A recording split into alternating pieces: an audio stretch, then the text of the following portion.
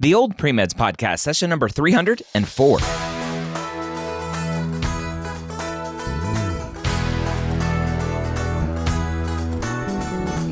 You're a non-traditional student entering the medical field on your terms. You may have had some hiccups along the way, but now you're ready to change course and go back and serve others as a physician. This podcast is here to help answer your questions and help educate you on your non-traditional journey to becoming a physician.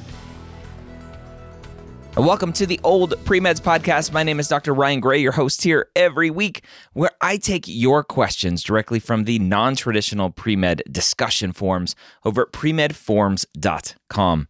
This week, we have a great question from a non-trad who works in a potentially clinical career, and they're wondering how to integrate that. So before we jump into that question, though, I want to talk about the MCAT Minute brought to you by Blueprint MCAT. Did you know that mnemonics are a thing that will help you learn MCAT content faster? It works for medical school, for pre-med, for anything in your journey. The whole medical world works around mnemonics. If you haven't learned about mnemonics yet, you need to. Go over to blueprintmcat.com, sign up for a free account, check out their flashcard platform, their spaced repetition flashcard platform that will help you learn these mnemonics. So you learn the content faster and you retain the content more. Again, that's blueprintmcat.com. So let's go ahead and jump into our question today, a question about speech pathology. Ryan M. says, I'm a practicing speech pathologist currently taking pre-med classes, among other things, to prepare for applying to medical school in the future.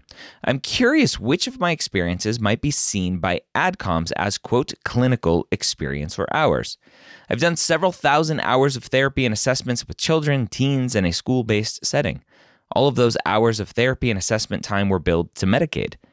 I also have well over 1,000 hours of patient contact hours doing speech pathology work, particularly related to treatment of cognitive deficits, as well as treating swallowing disorders, and psychiatric technician work at inpatient skilled nursing facilities and at a local inpatient psych hospital.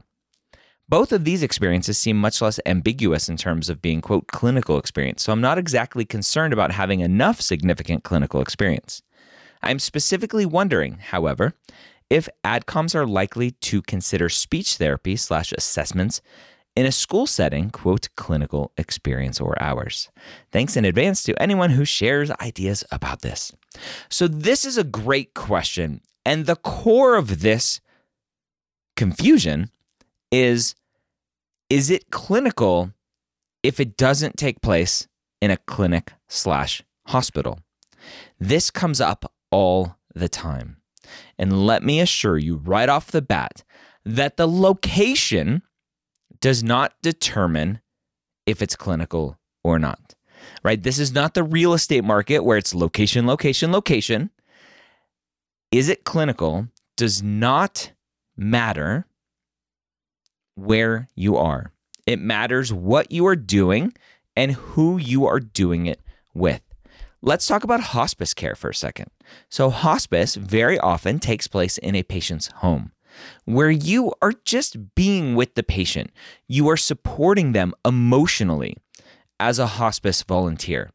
You're not there to poke and prod them with needles, to take their blood pressure, check their vitals, all of that stuff. You are there to support a patient emotionally in their home. That's clinical experience. So when we talk about clinical, it's confusing because it has that word clinic in it, but the location doesn't matter. Let's think about the reverse. If you are in a hospital, does that automatically make what you are doing clinical experience? If you work in the cafeteria, is that clinical experience? If you work as my guest in the pre-med years this week, episode 300 or 486, or rather, Dr. Russell Leday, go listen to that one, 486, amazing episode. He was a security guard in a hospital. Is that clinical experience? I think you know the answer is no. Location doesn't matter. What you're doing and who you're doing it with is all that matters. I talk about it often, but I had a student several years ago who didn't get into medical school, and I took a look at his application. This was prior to application renovation, unfortunately. He had janitorial or environmental engineering experience on his application that he marked as clinical hours because it was in a hospital. I think you would understand that it's not clinical. Location does not matter. What you are doing, who you are doing it with is what matters. You can be at a nursing home. Now, I've talked to advisors, I've talked to students who have talked to advisors who are like, well, that's not clinical experience. Those are residents. Those aren't patients. No, baloney. Those are patients. We call them residents, right? Psychologists working with, quote, clients is clinical experience, right? They call them clients. Just because you call people at a nursing home residents doesn't mean they're not patients. But that also doesn't mean if you work in the cafeteria at a nursing home that it's clinical experience. What you are doing and who you are doing it with.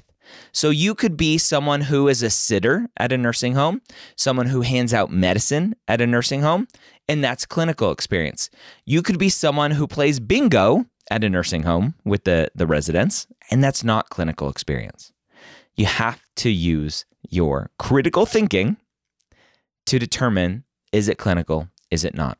Whenever we talk about clinical experience on Ask the Dean or any of my live Q&As on Instagram, if I mention it one time, I'll get a flood of questions. Well, what about this? And what about that? And what about this? And what about that?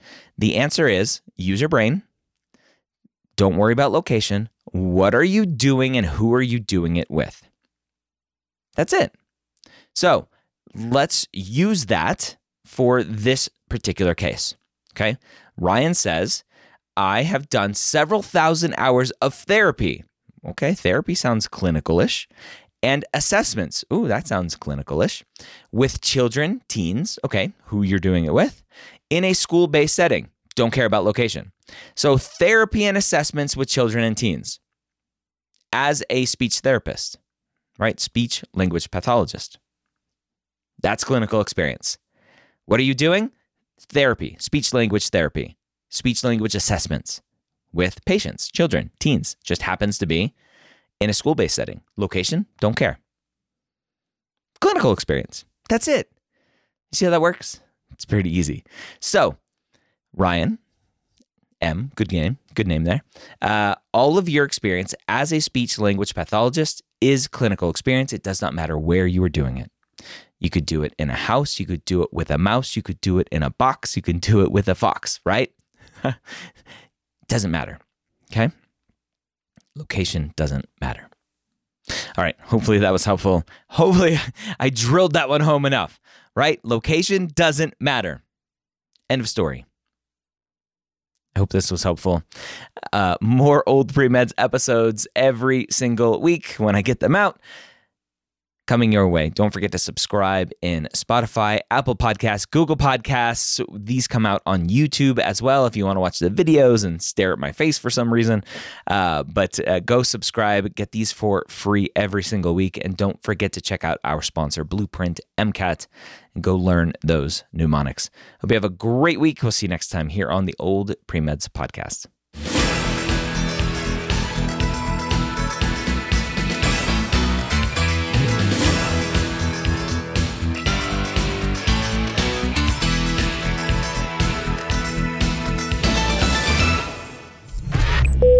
This is MedEd Media.